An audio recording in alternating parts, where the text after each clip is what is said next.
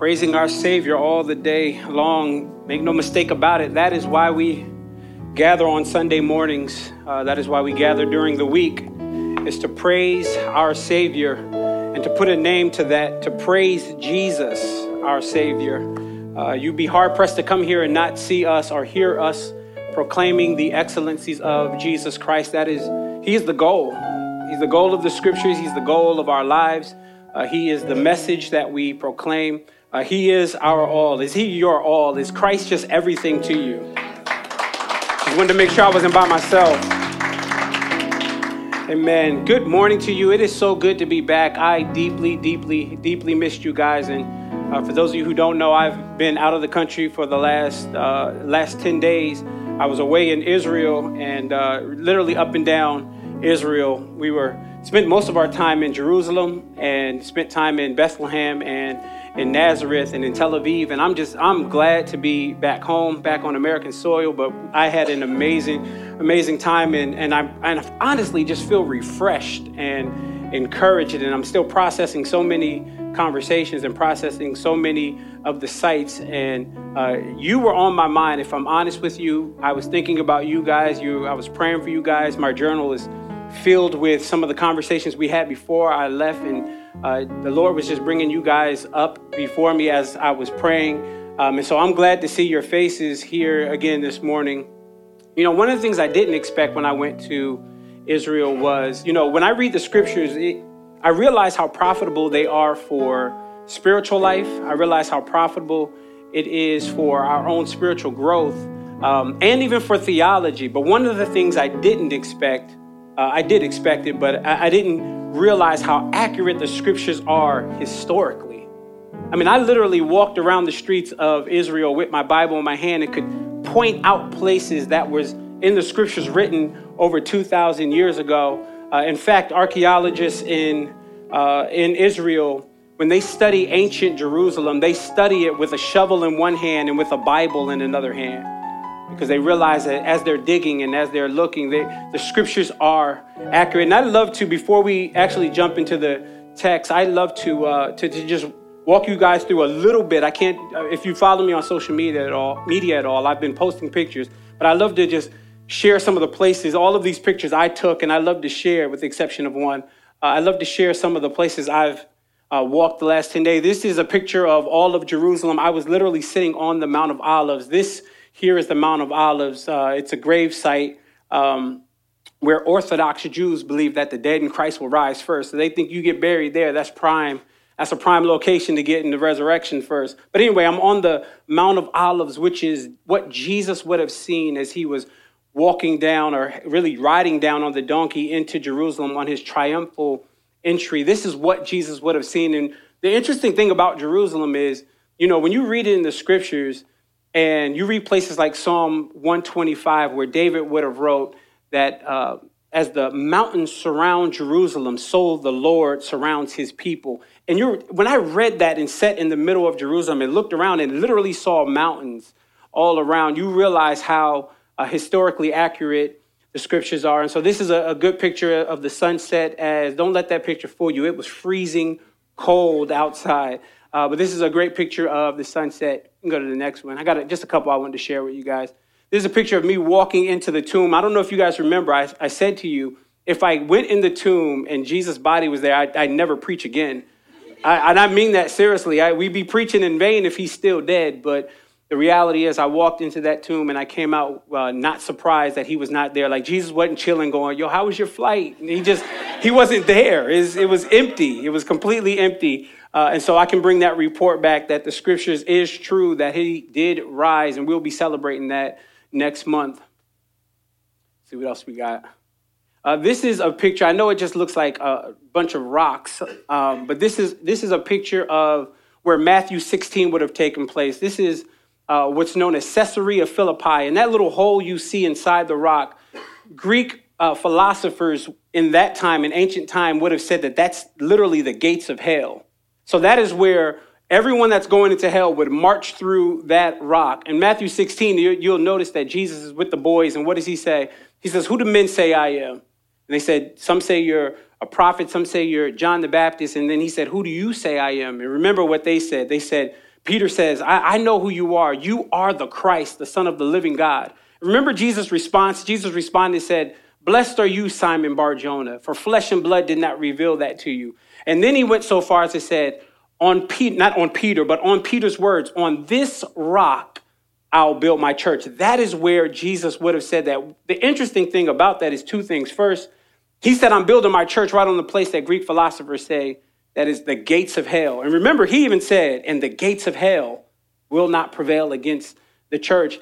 The second thing is you really can't see it here. I wish I could climb up there and expand it and show you. But within this rock, there was 6 places to the right of that big hole. There were 6 places where there was engraved carvings, shelves, if you will, that they would have put all these other gods. It's about 6 of them. And they would have put, one of them was the god of nymph, which is where we get our word nymphomania. So you can imagine what their celebrations look like.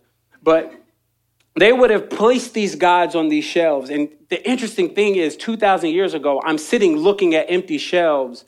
Yet Jesus says, I'm building my church. First of all, I'm building my church in the place that you guys are worshiping these false gods. And I'm sitting here thinking to myself, man, the gospel reached me all the way across the world. These shelves are empty, but yet Christ's church is still prevailing. And make no mistake about it, us being in this room gathered as a local body is only because the proclamation that Jesus made while he sat on this mountain is true. I'll build my church, and the gates of hell will not prevail against it. What else do we got? All right, y'all know y'all pastors I'm a little reckless. Okay, I can tend to be a little immature. This is me jumping into the Sea of Galilee. I was not walking on that water. Jesus walked on it. But I quickly sunk and went right under. Let's go to the next one. I'm showing too much flesh in this. I got my chest all out, my hair all out and stuff. Let's go to the next picture. Got to move that quick.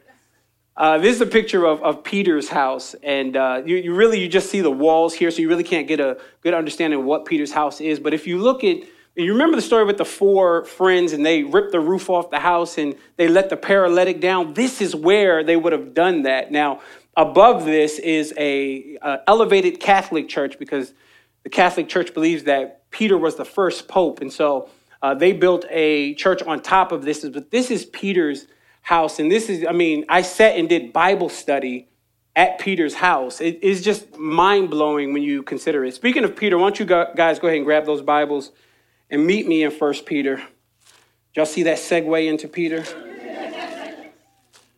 I planned that.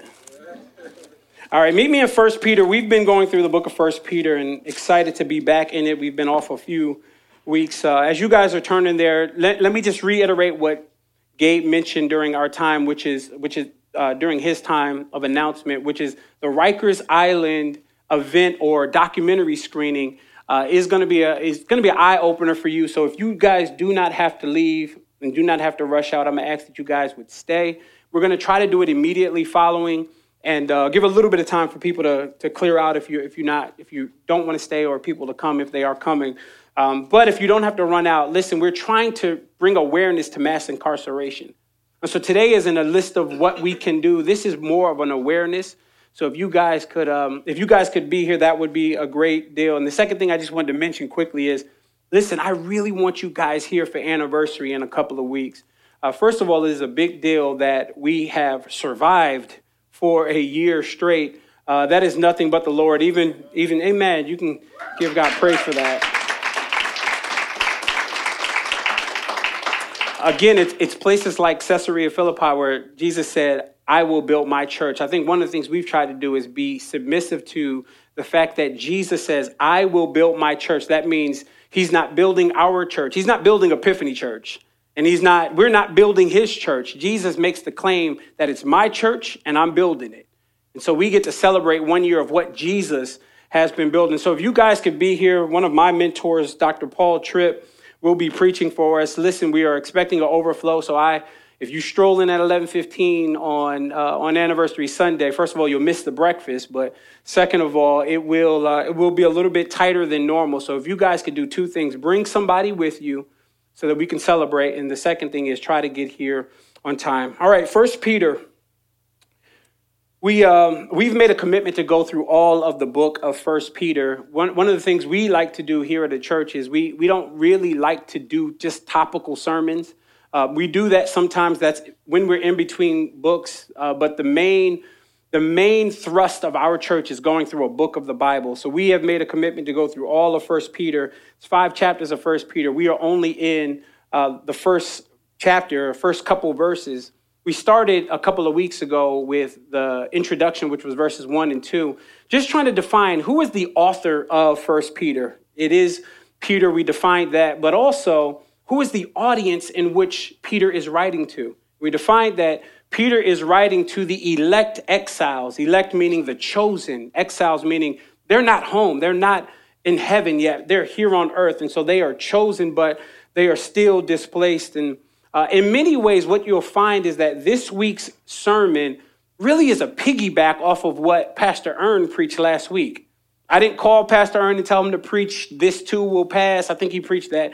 I know he preached it. I listened to his sermon on the flight back home. I didn't tell him what to preach, and he didn't know what I was preaching, but the Lord just keeps, it's amazing how he does this, how he weaves the word of God together so that it can give a clear picture for us. And one of the things, I have noticed throughout my spiritual journey is whenever the Lord gets redundant with something, he's normally trying to get our attention.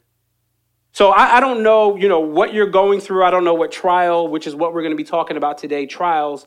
I don't know what you came in here with. Maybe you're not going through anything. I can promise you if you're not, you're probably on your way into something because the Christian life is never coasting. It's always ups and downs to it. And that's how the Lord has wired it. And so, last week, we're really just building on what you guys heard last week from Pastor Ern. So verse 1 and 2, we were in, and then we did 3 through 5. Really, Peter just pushing us towards our future expectation. He said we have a living hope, talking about the gospel and trying to secure us, even though the people he's writing to are under intense persecution. He did not start the letter of 1 Peter by jumping right in on their persecution. He started the letter by securing them in their future hope, their ending, their expectation, which is salvation, which is being home with the Lord in heaven. And so today he's finally going to deal with a very persistent problem that they have been having, and that is hardship and suffering. And so if you're in here and you're dealing with that now, or you're about to go into that, or you just came out of that, this should be a warm blanket to you. And so I need you to make no mistake about it. As we're reading this, it's easy to read. We'll be in verses 6 and 7. It's easy to read this and think to ourselves, they weren't under that much persecution. We think persecution is getting your lights cut off and, not having any money for the stuff. That's not persecution. That's probably bad financial stewardship. But they're under intense persecution by the Roman Emperor Nero. I mean, this is genocidal persecution. He's literally trying to wipe out all of Christianity. And so what Peter is doing is he's trying to comfort some deeply, deeply persecuted people, and we'll see how persecuted they are as we walk through our time together today. Pick me up in verse number 6.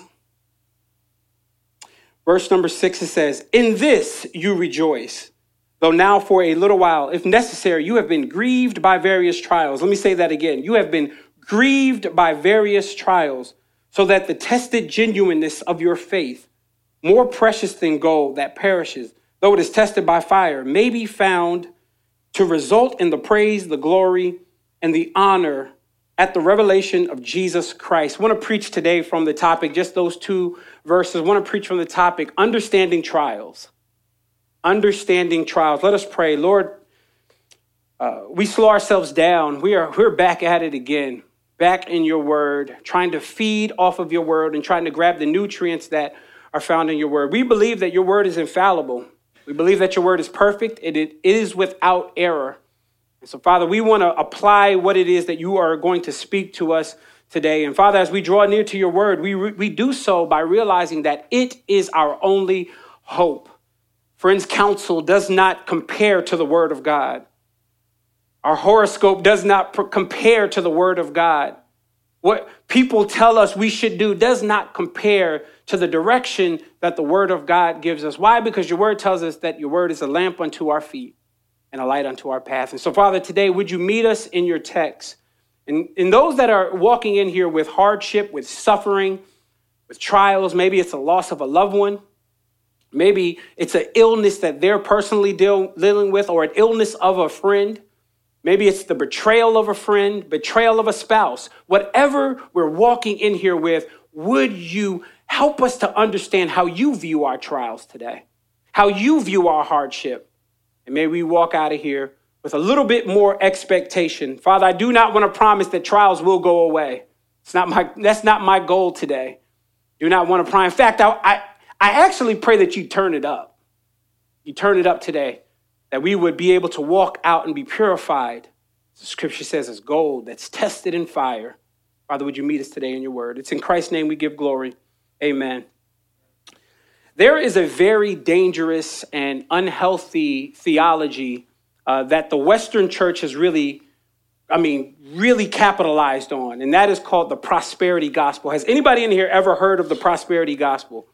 There's few things that I'll say I hate, but the prosperity gospel is one of those things. The prosperity gospel will literally say that you get Jesus plus stuff, that God wants you rich and that God wants you healthy and that God does not want you to go through anything. He doesn't want you to go through any hardship. And if you're going through hardship, it's because you just don't have enough faith. When I tell you that sounds good, that will pack a church. But what that will not do is be consistent with the 66 books that we call the Bible. The Bible does not promote that you will not go through. In fact, John 16, verse 33 says, in this world, you will have tribulation. 2 Timothy chapter 3, verse 12 says, all of those who desire to live a godly life in Jesus Christ will be persecuted. Please note both of those absolute statements. It does not say those that want to live a godly life in Jesus Christ might be persecuted. It doesn't say there's a possibility of persecution.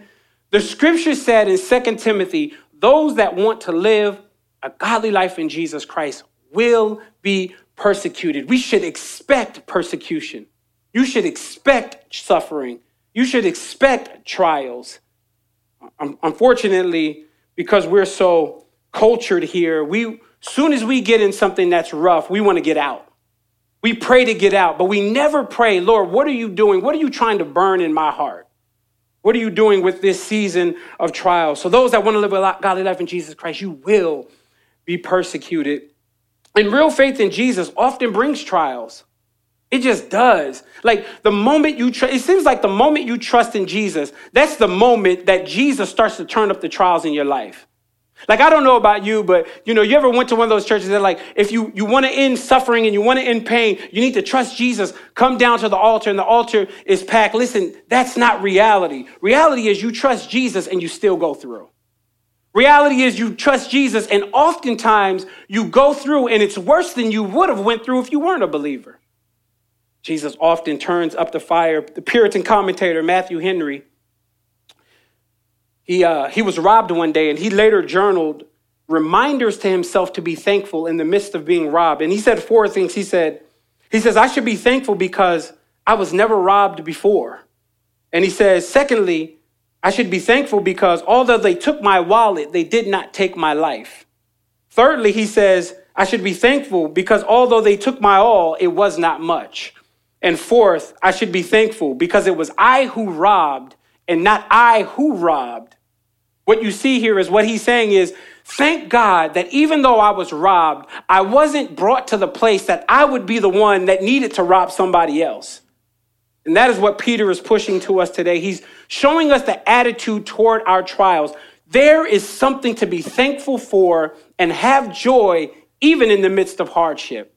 Pastor, you can't tell me that I should have joy in the midst of hardship. Well, I'm not telling you should have joy in the midst of hardship. Peter is telling us that we should have joy in the midst of hardship. And what you'll see within these 2 little verses that I read today, verse 6 and 7, there's 5 essential important truths that I want to pull out about our trials. 5 things. If you're writing, you can write these down, and I'm going to say them quickly, and then we'll work through each one of them.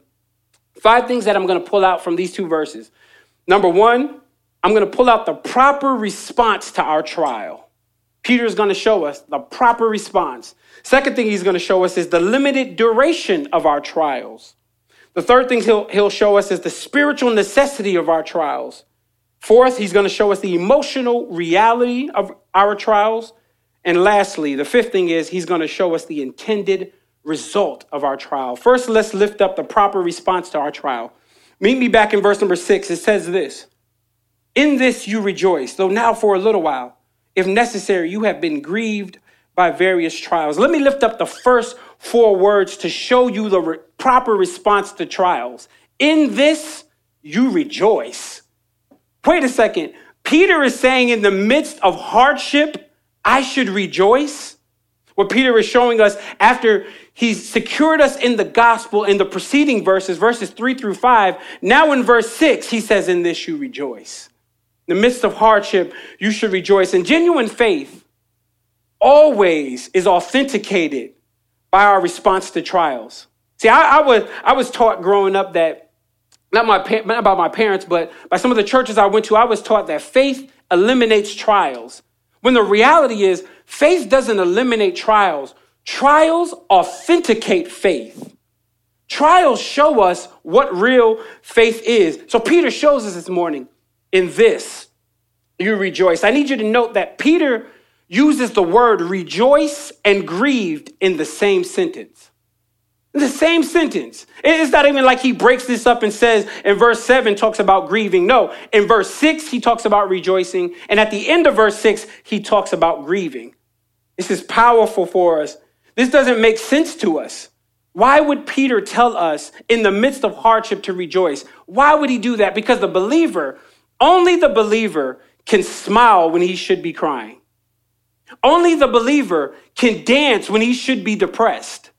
In fact, the very word rejoiced here means much leaping or dancing in the original language, in the Greek language. It means much leaping. And so what Peter is saying is, listen, in the midst of hardship, you should rejoice. And so Peter is writing this to a persecuted people. Again, under intense genocidal persecution, he's writing to them the fact that they should be rejoicing. Notice that Peter doesn't command them to rejoice. He is simply saying what they already are doing. He's not telling them, hey, you need to rejoice. He's saying in what I said in verses 3-5, you should rejoice. That is what Peter is pulling out for us this morning. And so it's like no circumstances should be able to take your joy. Notice that Peter doesn't say, in this you're happy. There is a difference between being happy and having joy. Because happiness is fleeting. Happiness is rooted in something happening or an event. And so I can be happy that I got a new car. I can be happy that I got a new house. I can be happy that I got a new job. But what happens when I get evicted from the house? What happens when I lose the job? What happens when the car gets repossessed? That is why we bank on joy. Because I love what Shirley Caesar says in one of her songs, this joy that I have, the world didn't give it. And the world cannot take it away. Because real joy is rooted in the goodness and the faithfulness of a sovereign God. And because he's good and he's faithful, that never changes, no matter what the circumstance is. Does not change us. Philippians 4, verse 4 says, rejoice in the Lord always. And again, I say, rejoice. We can bank on joy. You cannot bank on happiness, but we can bank on joy. What Peter does here in telling them to rejoice in the midst of hardship and persecution is Peter is affirming the fact that you get to choose your response. Like we don't get to choose what we go through. You don't get to choose your trial, because if you chose your trial, you wouldn't choose it. So we don't get to choose what we go through, but all of us in this room get to choose what our response is. So I can choose to pray for the one that's putting a Facebook post out on me. I can choose to love the person that hates me. I can choose to love the boss that is getting on my nerves. The one that I know is ready to fire me. I can choose to lovingly respond to that person in love. That's what I love about Christianity, is although we are persecuted people, and they were persecuted people, they still couldn't rob their joy. And let me just tell you, for those who have what you call haters, people that just don't like you, the greatest way to get someone that doesn't like you mad is to maintain your joy. Like, they want you to lose your joy. They want you to be upset. But the greatest way to heap burning coals over their head is what Proverbs says. The greatest way to do that is to love them in spite of it and to show that you still have joy. Proverbs 25, which I just quoted, says, if your enemy is hungry, give him bread to eat. If he's thirsty, give him something to drink, for you will heap burning coals over his head. You and I in this room do not have the ability to choose the hardship, but we certainly have the ability to choose what our response is to the hardship. Now, you know what we always choose, right? We choose to complain. We choose to pray, Lord, get me out of this. But later on in this verse, we're going to see that there's even purpose in the trial. There's purpose in the hardship. And so Peter tells them, listen, in this you rejoice. The question you should be asking is, in what do I rejoice? Well, let me read it for you. This is what we went over the last time we were together. It says in verse number 3, he has caused us to be born again to a living hope through the resurrection of Jesus Christ from the dead, to an inheritance that is imperishable, undefiled, unfading, kept for you, who by God's power are being guarded. Listen to this. Through faith for salvation. Again, for salvation, ready to be revealed in the last time. And then Peter says, in this you rejoice. So what Peter just did was, Peter simply said, listen, here's the gospel. Here's the ending. Here's what your salvation looks like. Rejoice in that in the midst of hardship. See, if you're having a hard time in the midst of hardship, finding a way to conjure up some joy, we need to look no further than the fact that Jesus Christ died on your behalf. It's the gospel that we get to rejoice in. This is why non-believers, that's why the scripture says, there's a scripture that says, we don't mourn as those mourn that have no hope. We have a hope, and that is the gospel. And because of the gospel, we in this room can endure hardship and can endure trials with joy. Listen to me. If you show me a joyless Christian, I'm going to show you a Christian that moved past the gospel. But the gospel brings us joy, even in the midst of hardship. Now, Peter is going to shift our focus now. Peter's going to shift our focus from our response, which is joy, now to the limited duration of your trial. How do I know that? Look at verse 6 again. He says, in this you rejoice. Watch these two time references here. Though now for a little while. Did you pick up the two time references that he just said? He said now, but he also said, and a little while.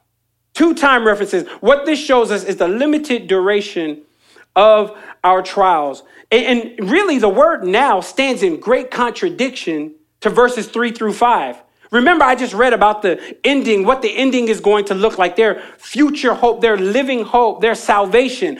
But right now, they're in persecution.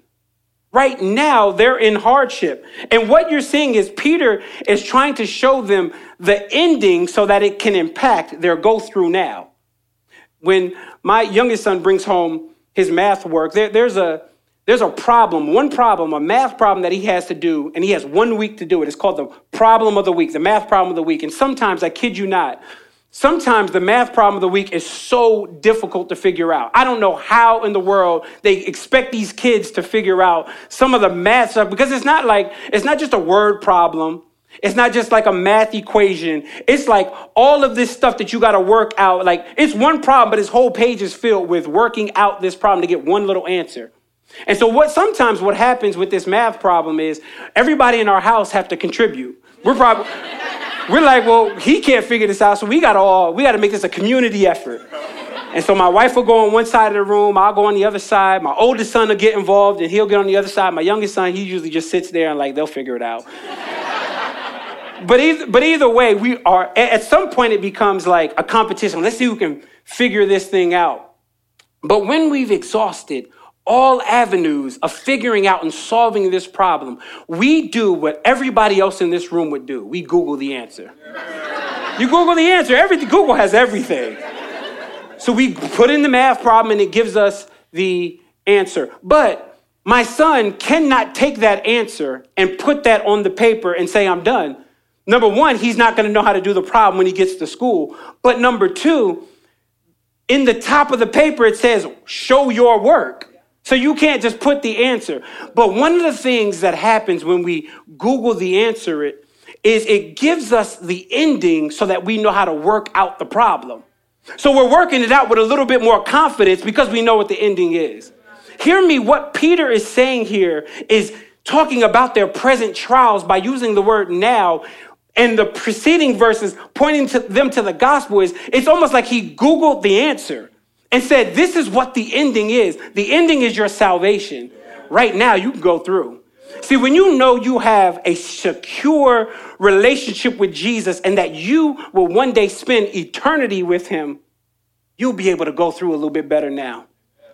The reason we don't go through well is because we have a hard time understanding the ending. But Peter says, listen, you have joy now. But now isn't the only word. That's not the only time reference he uses in verse 6. Look at what else he says. In this you rejoice, though now, circle this, for a little while. Peter shows us the limited duration of our trials. He defines it as for a little while. Doesn't last always. Our trials have a limited duration. Your trial has an expiration date. You will not go through always. So Peter shows us, listen, be encouraged because you're not going to go through. When I was on the plane coming from Israel and I listened to Pastor Ernst's sermon last week. By the way, y'all let him call me the pretty pastor. I don't get how y'all going to next time he does that, y'all got to boo him. No, don't do that. No, do that. Boo him. Don't let him call me the pretty pastor. That's not cool. But anyway, I'm on the flight and I'm listening to Pastor Ern. I had to fast forward through some of his shenanigans, but I finally listened to it. And as I'm listening to Pastor Ern, he started to talk about the layover, the difference between the layover and how the layover on a flight isn't your destination, which made a lot of sense to me because let me tell y'all something about layovers. I hate layovers. I do not understand layovers. I do not get layovers. I hate layovers. I wish every flight was a straight through flight. In fact, so my flight was straight through from Tel Aviv to Jerusalem to JFK. But one of my friends that I met there, his flight was going to Miami, but he had to stop in Germany. And it wasn't like he enjoyed Germany. He had to stop and do a layover. But one of the things that you need to understand about layovers, and the reason I'm saying a layover is because that's what your trial is based on what Peter's saying. It's a little while. It's a layover. One of the things you have to understand about layovers is layovers are important for your final destination. The reason they're important for your final destination is because a layover gives the opportunity for people that aren't supposed to go to your destination time to get off the plane. See, but what we do is we want to get stuck in a layover because we're holding on to people saying, no, keep your seatbelt on. No, they need to get their bags and get off because they're not supposed to go where you're going. Peter says, listen, your trial is for a little while. Your trial is just the layover. As much as you hate layovers, yes, it gives the time for the plane to be refilled, but it gives time for people that are not supposed to be on your destination time to get off. Stop holding on to people that shouldn't be going where you're going. Let them get on off the plane. And so Peter says here, listen, it's for a little while. There's something else important about this little while that I need to point out. Because if we just read for a little while and don't understand what Peter's talking about, what we'll do is we'll reduce the scriptures to say, my little while is only a couple weeks. Or we'll say, my little while is only in this, only in this season. My new season is coming. Hear me. Peter is not saying that your little while is over in this lifetime. I know that's hard. I know you're used to the person saying, listen, you're going to come out of this. You might not come out of it. Can I just be honest with you? How do I know that? Because Peter's readers would not have come out of it. Many of his readers would have died under the ruling of the Roman Empire. They would have died in the midst of hardship. Yet Peter writes for a little while. In fact, Peter himself, after writing this letter, 3 years later, he himself would die. And he didn't die an old man warm in his bed. History shows us that he was crucified upside down. This is Peter we're talking about. But yet Peter writes this letter knowing he's going to die. How do I know? Because Jesus prophesied to him that he was going to die. Said, you're going to stretch out your hands. And so what you see here, which is accurate to him being crucified, anyway, you have to understand what Peter is saying. He's saying the little while, yes, it's a limited duration, but the little while does not mean that you're going to breeze through this life. You're going to have a season of hardship, and then you're going to come out of the hardship, and then you'll be fine. Listen, little while, the only way we can understand a little while is if we put our trials in perspective in terms of eternity. So, in other words, yeah, you're going through now, and I can't promise that you'll come out of your trial. But what I can promise you is, even if you go through for the rest of your life, compared to eternity, it's a little while. Compared to eternity, it is short. I want to try to make this a little bit more plain today with an illustration. Let's say this rope, see if I can stretch it a little bit. Let's say this rope, yes, it goes to the end of that organ, but let's just say for illustration's sake that this rope goes on and on and on. There's no stop to this rope. This rope is eternity. This rope here represents eternity. It never stops. And this red part of the rope represents your life. I Googled 2016, the average life expectancy in 2016 was 70 years. Average life. And that's gracious. You know how many teenagers die? You know how many infants die? You know how many children die? Yet, let's just say you get 70 years or more. Do you realize this is your life, how short this is compared to eternity? But what we do is we get here and we're like, oh man, this hardship, if I can just get a little bit more money, I can get here. Look how short this is compared to all of this. And what Peter is saying is, this is a little while. When you look at the bigger scheme of things, 2 Corinthians chapter 4, verse 17 puts it this way. It illustrates this a little bit more. It says, this momentary affliction is preparing for us an eternal weight of glory. This momentary affliction right here, I'm having some relationship issues. This momentary affliction is preparing for us a weight of eternity of glory. And so we get stressed out over this when really this impacts all of this. Go through well here, because at the end of your life, you will spend eternity with God. And can I promise you something about heaven? There will be no broke people in heaven. You won't have bills in heaven. You won't have debt in heaven. You won't have relationship issues in heaven. You will not be sick in heaven. So 70 years of enduring it. And here's the crazy thing. Most of you in here will not suffer all of your life.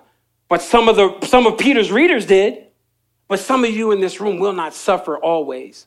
But yet we get stressed out over this small life when the reality is there is a eternity that is awaiting us. So I simply want to put it this way. You might go through forever.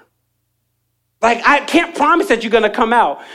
That lonely season of singleness may not be a season. It may be a lifetime. Like, you may never get married. I know that's like, He liked my pictures 3 times this week on Facebook. Like, I'm going to get married.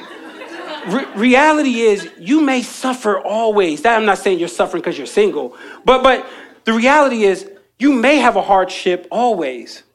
That financial breakthrough, my season is coming. You may be broke all your life. Like, can we be honest in here? Because what we do is we want to romanticize this thing as though life is supposed to be cushy. No, it's supposed to be hard. And we're going to see why it's supposed to be hard based on verse number 6. And so you may not, that sickness that you have, that you've been diagnosed with, and you're waiting to be healed, I pray for your healing. I'm required as your pastor to pray for your healing. But the reality is, that don't mean God's going to heal you. You may have to endure sickness forever. When I say forever, for the rest of your life. But in eternity, when you think about eternity, Peter is consistent right here by saying, listen, that hardship, I know it's now and it's for a little while, but it's going to stop one day. And when it stops, you will spend eternity with the Lord. Now Peter's going to shift us. He showed us our response, rejoice in trials. He showed us the limited duration of your trials. It's now and it's for a little while. Now Peter is going to show us the spiritual necessity of your trial. Now this is important for us because we don't like to think that our trials have purpose. We don't like to think that I'm supposed to be going through right now. Look at what Peter says, verse number 6. In this you rejoice, though now for a little while. Please circle these two words, if necessary. Did you see what Peter said? Let's put that scripture up on the screen. He says, in this you rejoice, though now for a little while, if necessary. So what Peter is showing us here is the providential occasion on which your trials come into your life. Trials come into your life when it's necessary. When God spiritually deems that it's necessary for you to go through, he puts you through. Like the Trinity in heaven is not confused that you're going through.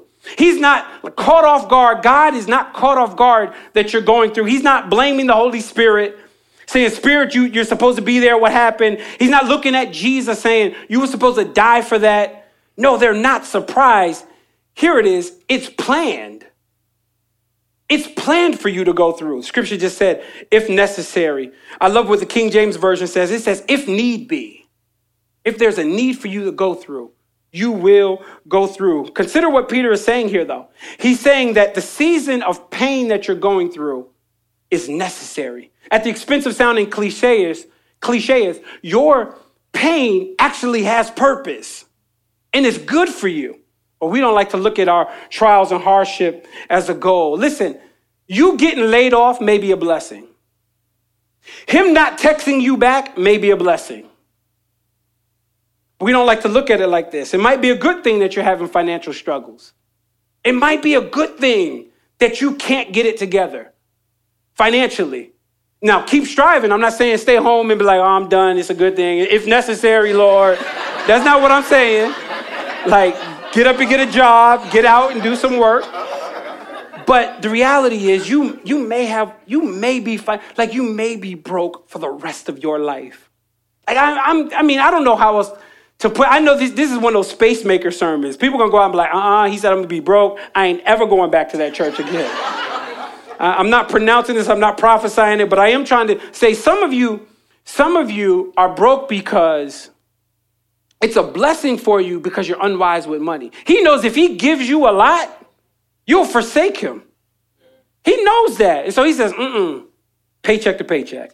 I can't trust them with too much. I give them too much. They're going to be all over the place. So just drop a little bit here, drop a little bit there.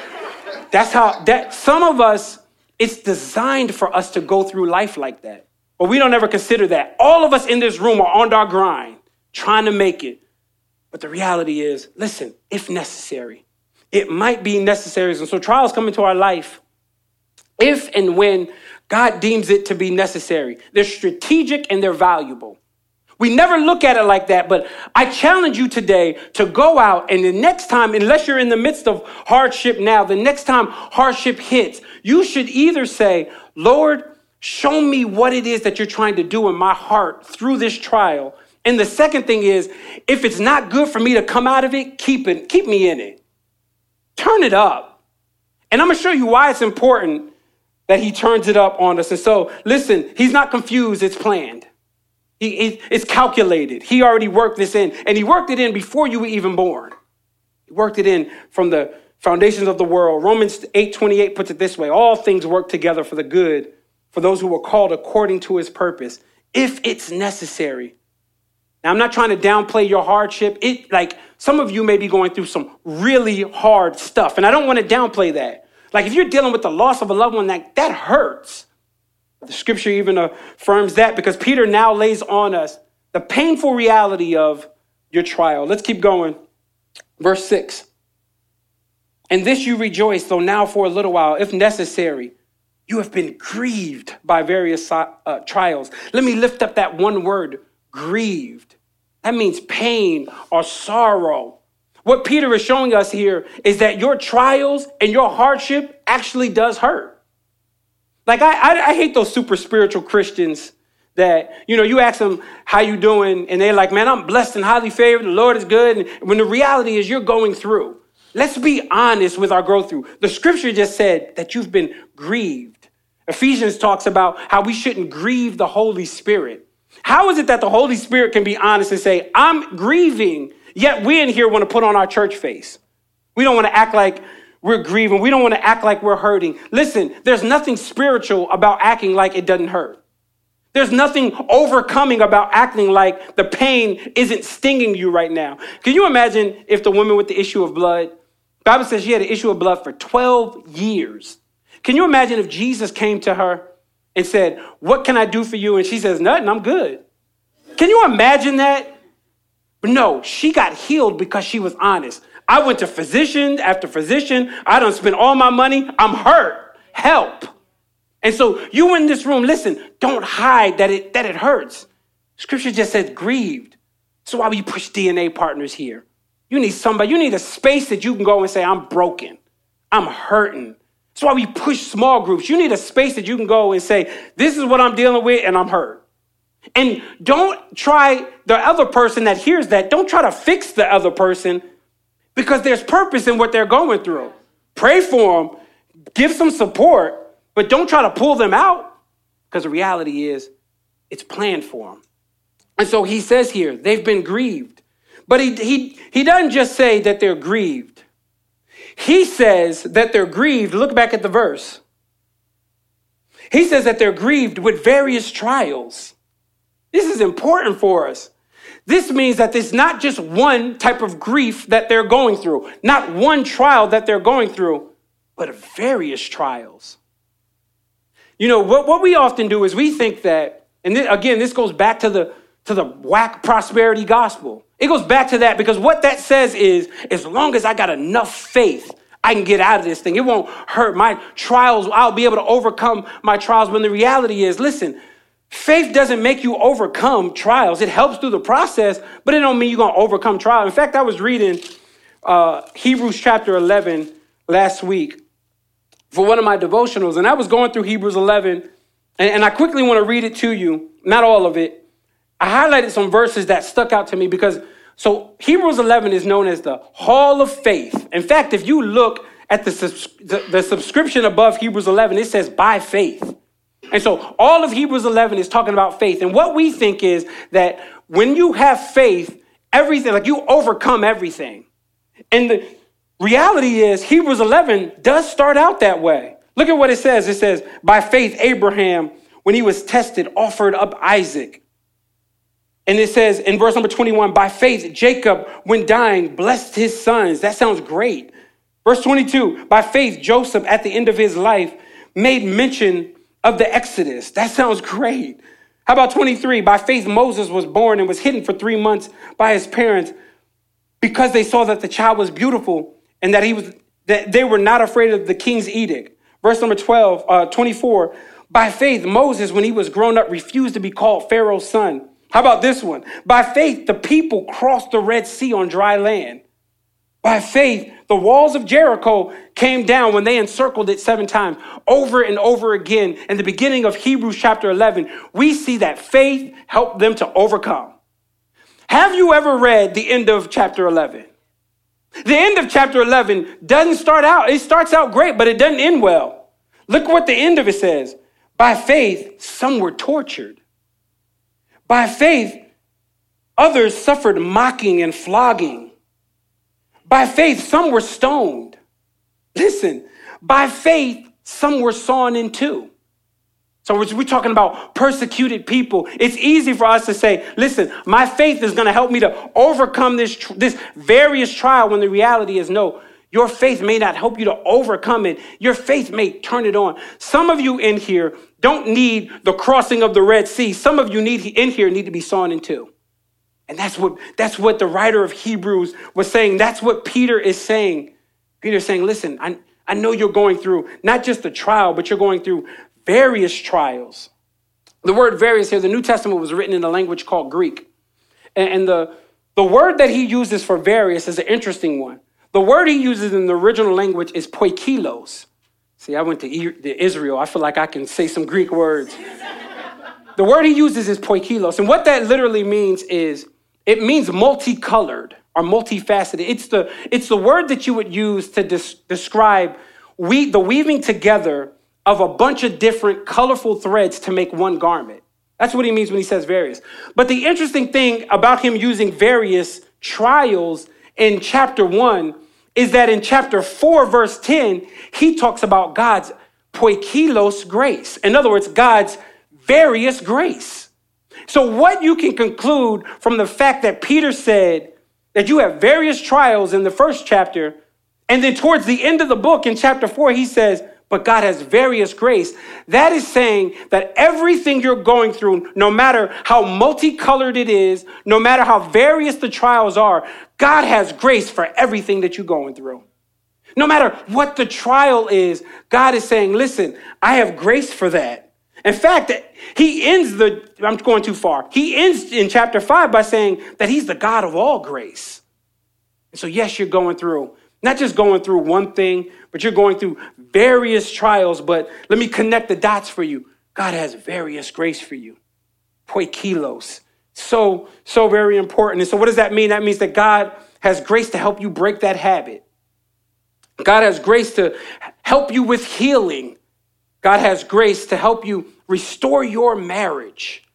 God has various grace for the various things that you're going through. Now, in verse number 6, what we saw was Peter really stating that the believer is going through various trials.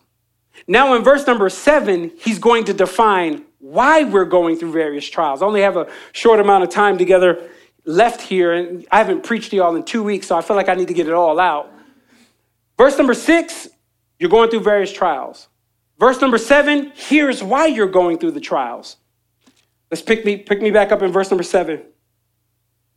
So that the tested genuineness of your faith. Your trial really is two things is happening. We'll get to the second one. The first one is he's testing your faith. You cannot test faith to see if it's real, genuine faith when everything's going well.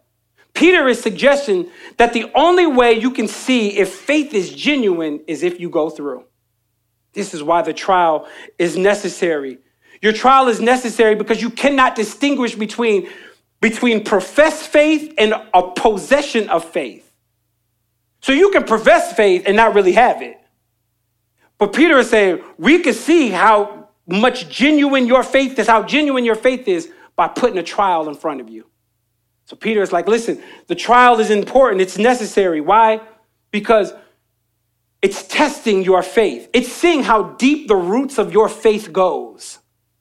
We used to own a house. My wife and I used to own a house in the outskirts of Philadelphia. And there was a large tree that it almost looked like it was connected to the house. It had this little lean on it. And I was often worried that when storms happened or when the wind would blow really hard, I was worried that the tree would fall and literally rip out a piece of the house because it was like attached to the house. And so one time I had a landscaper come over and I said, man, how much would it cost to cut this tree down? And it was a cherry tree, so it was nice. It used to, it would blossom and we'd be able to eat the fruit from it. But I wanted to cut it down because I was worried that it was going to pull a piece of the house apart, literally worried.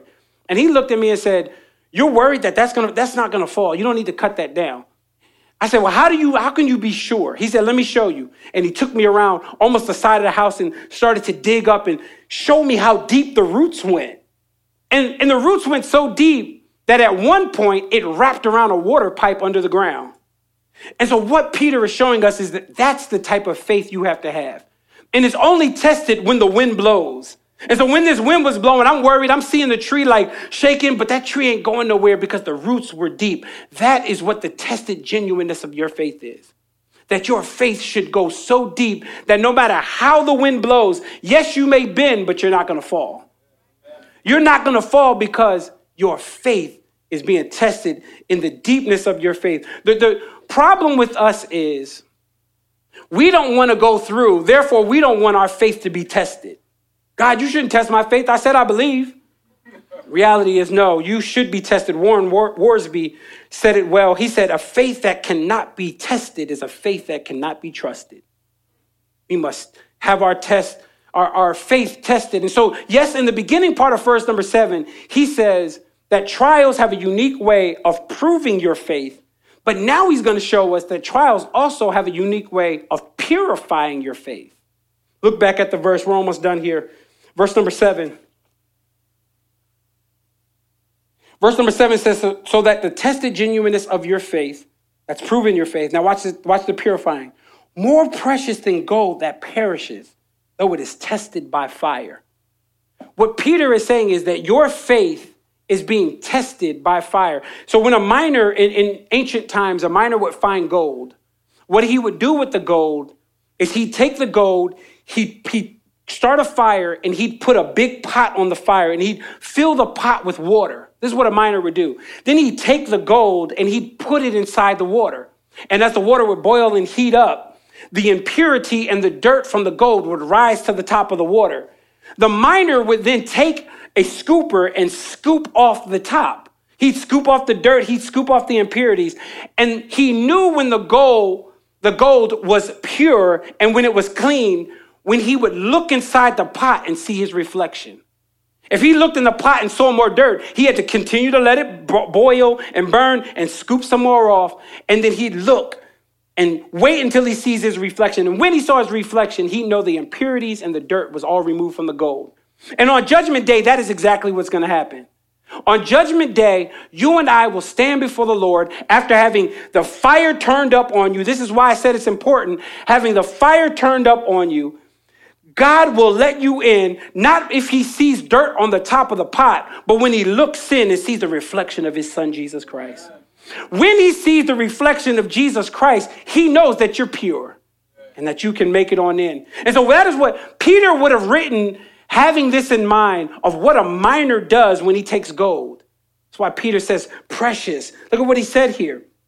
More precious than gold that perishes, though it is tested by fire. He's talking about what a miner would do with fire. And this is important for us. That is why I said in the beginning of this sermon, if you're going through a hardship, instead of praying, get out, you should be praying, God, turn it up. The reason I say that is because nothing else shows Christ-likeness like the fire being turned up on you.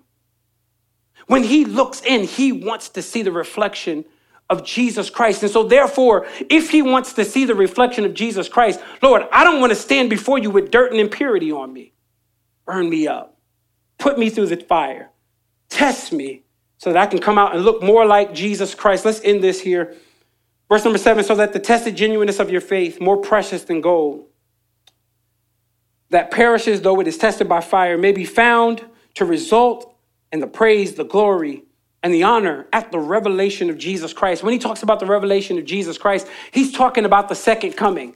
But when he talks about the praise, the glory, and the honor, he is not talking about something that's going to be subscribed to Jesus. Now, don't get me wrong. Yes, we're going to praise Jesus and glorify him and honor him forever. But Peter is saying that the praise, the glory, and the honor is for you after you've been tested.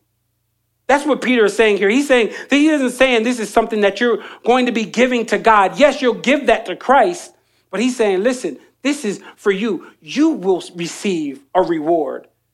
Your reward is the praise, the glory, and the honor of Jesus Christ. Hebrews 4:15 says this, because what happens with us is we'll think that our go through, that Jesus is disconnected from us. Like he don't know what I'm going through. He don't know about this pain. Yet Hebrews chapter 4, verse 15 says, we do not have a high priest who is unable to sympathize with our weakness, but one in every respect who has been tempted just as we are, yet without sin. Hear me. Jesus knows that trial. I don't know the trial. You may have never even told anybody else what you're going through. But the reality is Jesus knows the trial because the scriptures just told us that he's able to sympathize with our weakness because he himself in every respect was tempted just as we are. And in the beauty in Jesus being able to go through well is that Jesus went through and he didn't have to. He was perfect. Like if anybody deserves to go through trials, it's you. If anybody deserves to go through trials, it's me. Yet Jesus Christ, 2,000 years ago, in the midst of being sinless, decided to go through on your behalf. Listen, I spent the last 10 days walking up the Via Dolorosa where Jesus would have walked up with his cross. Spent the last 10 days sitting on Golgotha's hill and spending time in an empty tomb. And what I can conclude is that Jesus took what I deserved. I should be in that tomb. You should be in that tomb. But Jesus Christ, in the midst of all of your hardship, Jesus said, I'll take that hardship on and I'll go to a cross and I'll die for my son and my daughter. Let every head be bowed and every eye closed. Epiphany, I cannot promise that you'll come out of your trial and your hardship. I cannot promise that you won't struggle. But what I can promise you is that you're not struggling alone. Jesus is there. He is in the midst of that struggle with you. What I really want to birth here today is a spirit of, if necessary. Pray that we would be men and women. I don't even want to do an altar call. I think all of us in this room need to rethink how we understand our trials. Is there purpose in that trial? Father, today, we confess that we do not like trials. We confess that we do not like hardship. Because sometimes hardship feels like you're distant from us. Sometimes pain feels like you don't care. I believe that somebody in this room feels that you just legitimately, you do not hear them and you do not care about their pain. The reality is, Father, you do care. You care so much that you love us so much that you gave us trials. You love us so much that you gave us hardship and pain so that we can be tested. But not only that, so that we can be purified. So, Father, help us to wrestle well. Help us to wrestle well here in this short, limited time of our trials. Help us to wrestle well. And we look forward to the day where there'll be no trials. There'll be no hardship, no pain, no sickness. We look forward to the day that we can spend eternity with you apart from trials. But while we're here on this earth, just like Peter's readers, would you help us, Lord, in the midst of our trials? Reality is, when we look at the persecution that these believers were under, our hardship pales in comparison to being sawn in two. Our hardship pales in comparison to being mocked and flogged and beaten just because we say we're Christians. Father, help us today to wrestle and wrestle well for your glory and for your honor. In Christ's name we do pray. Amen.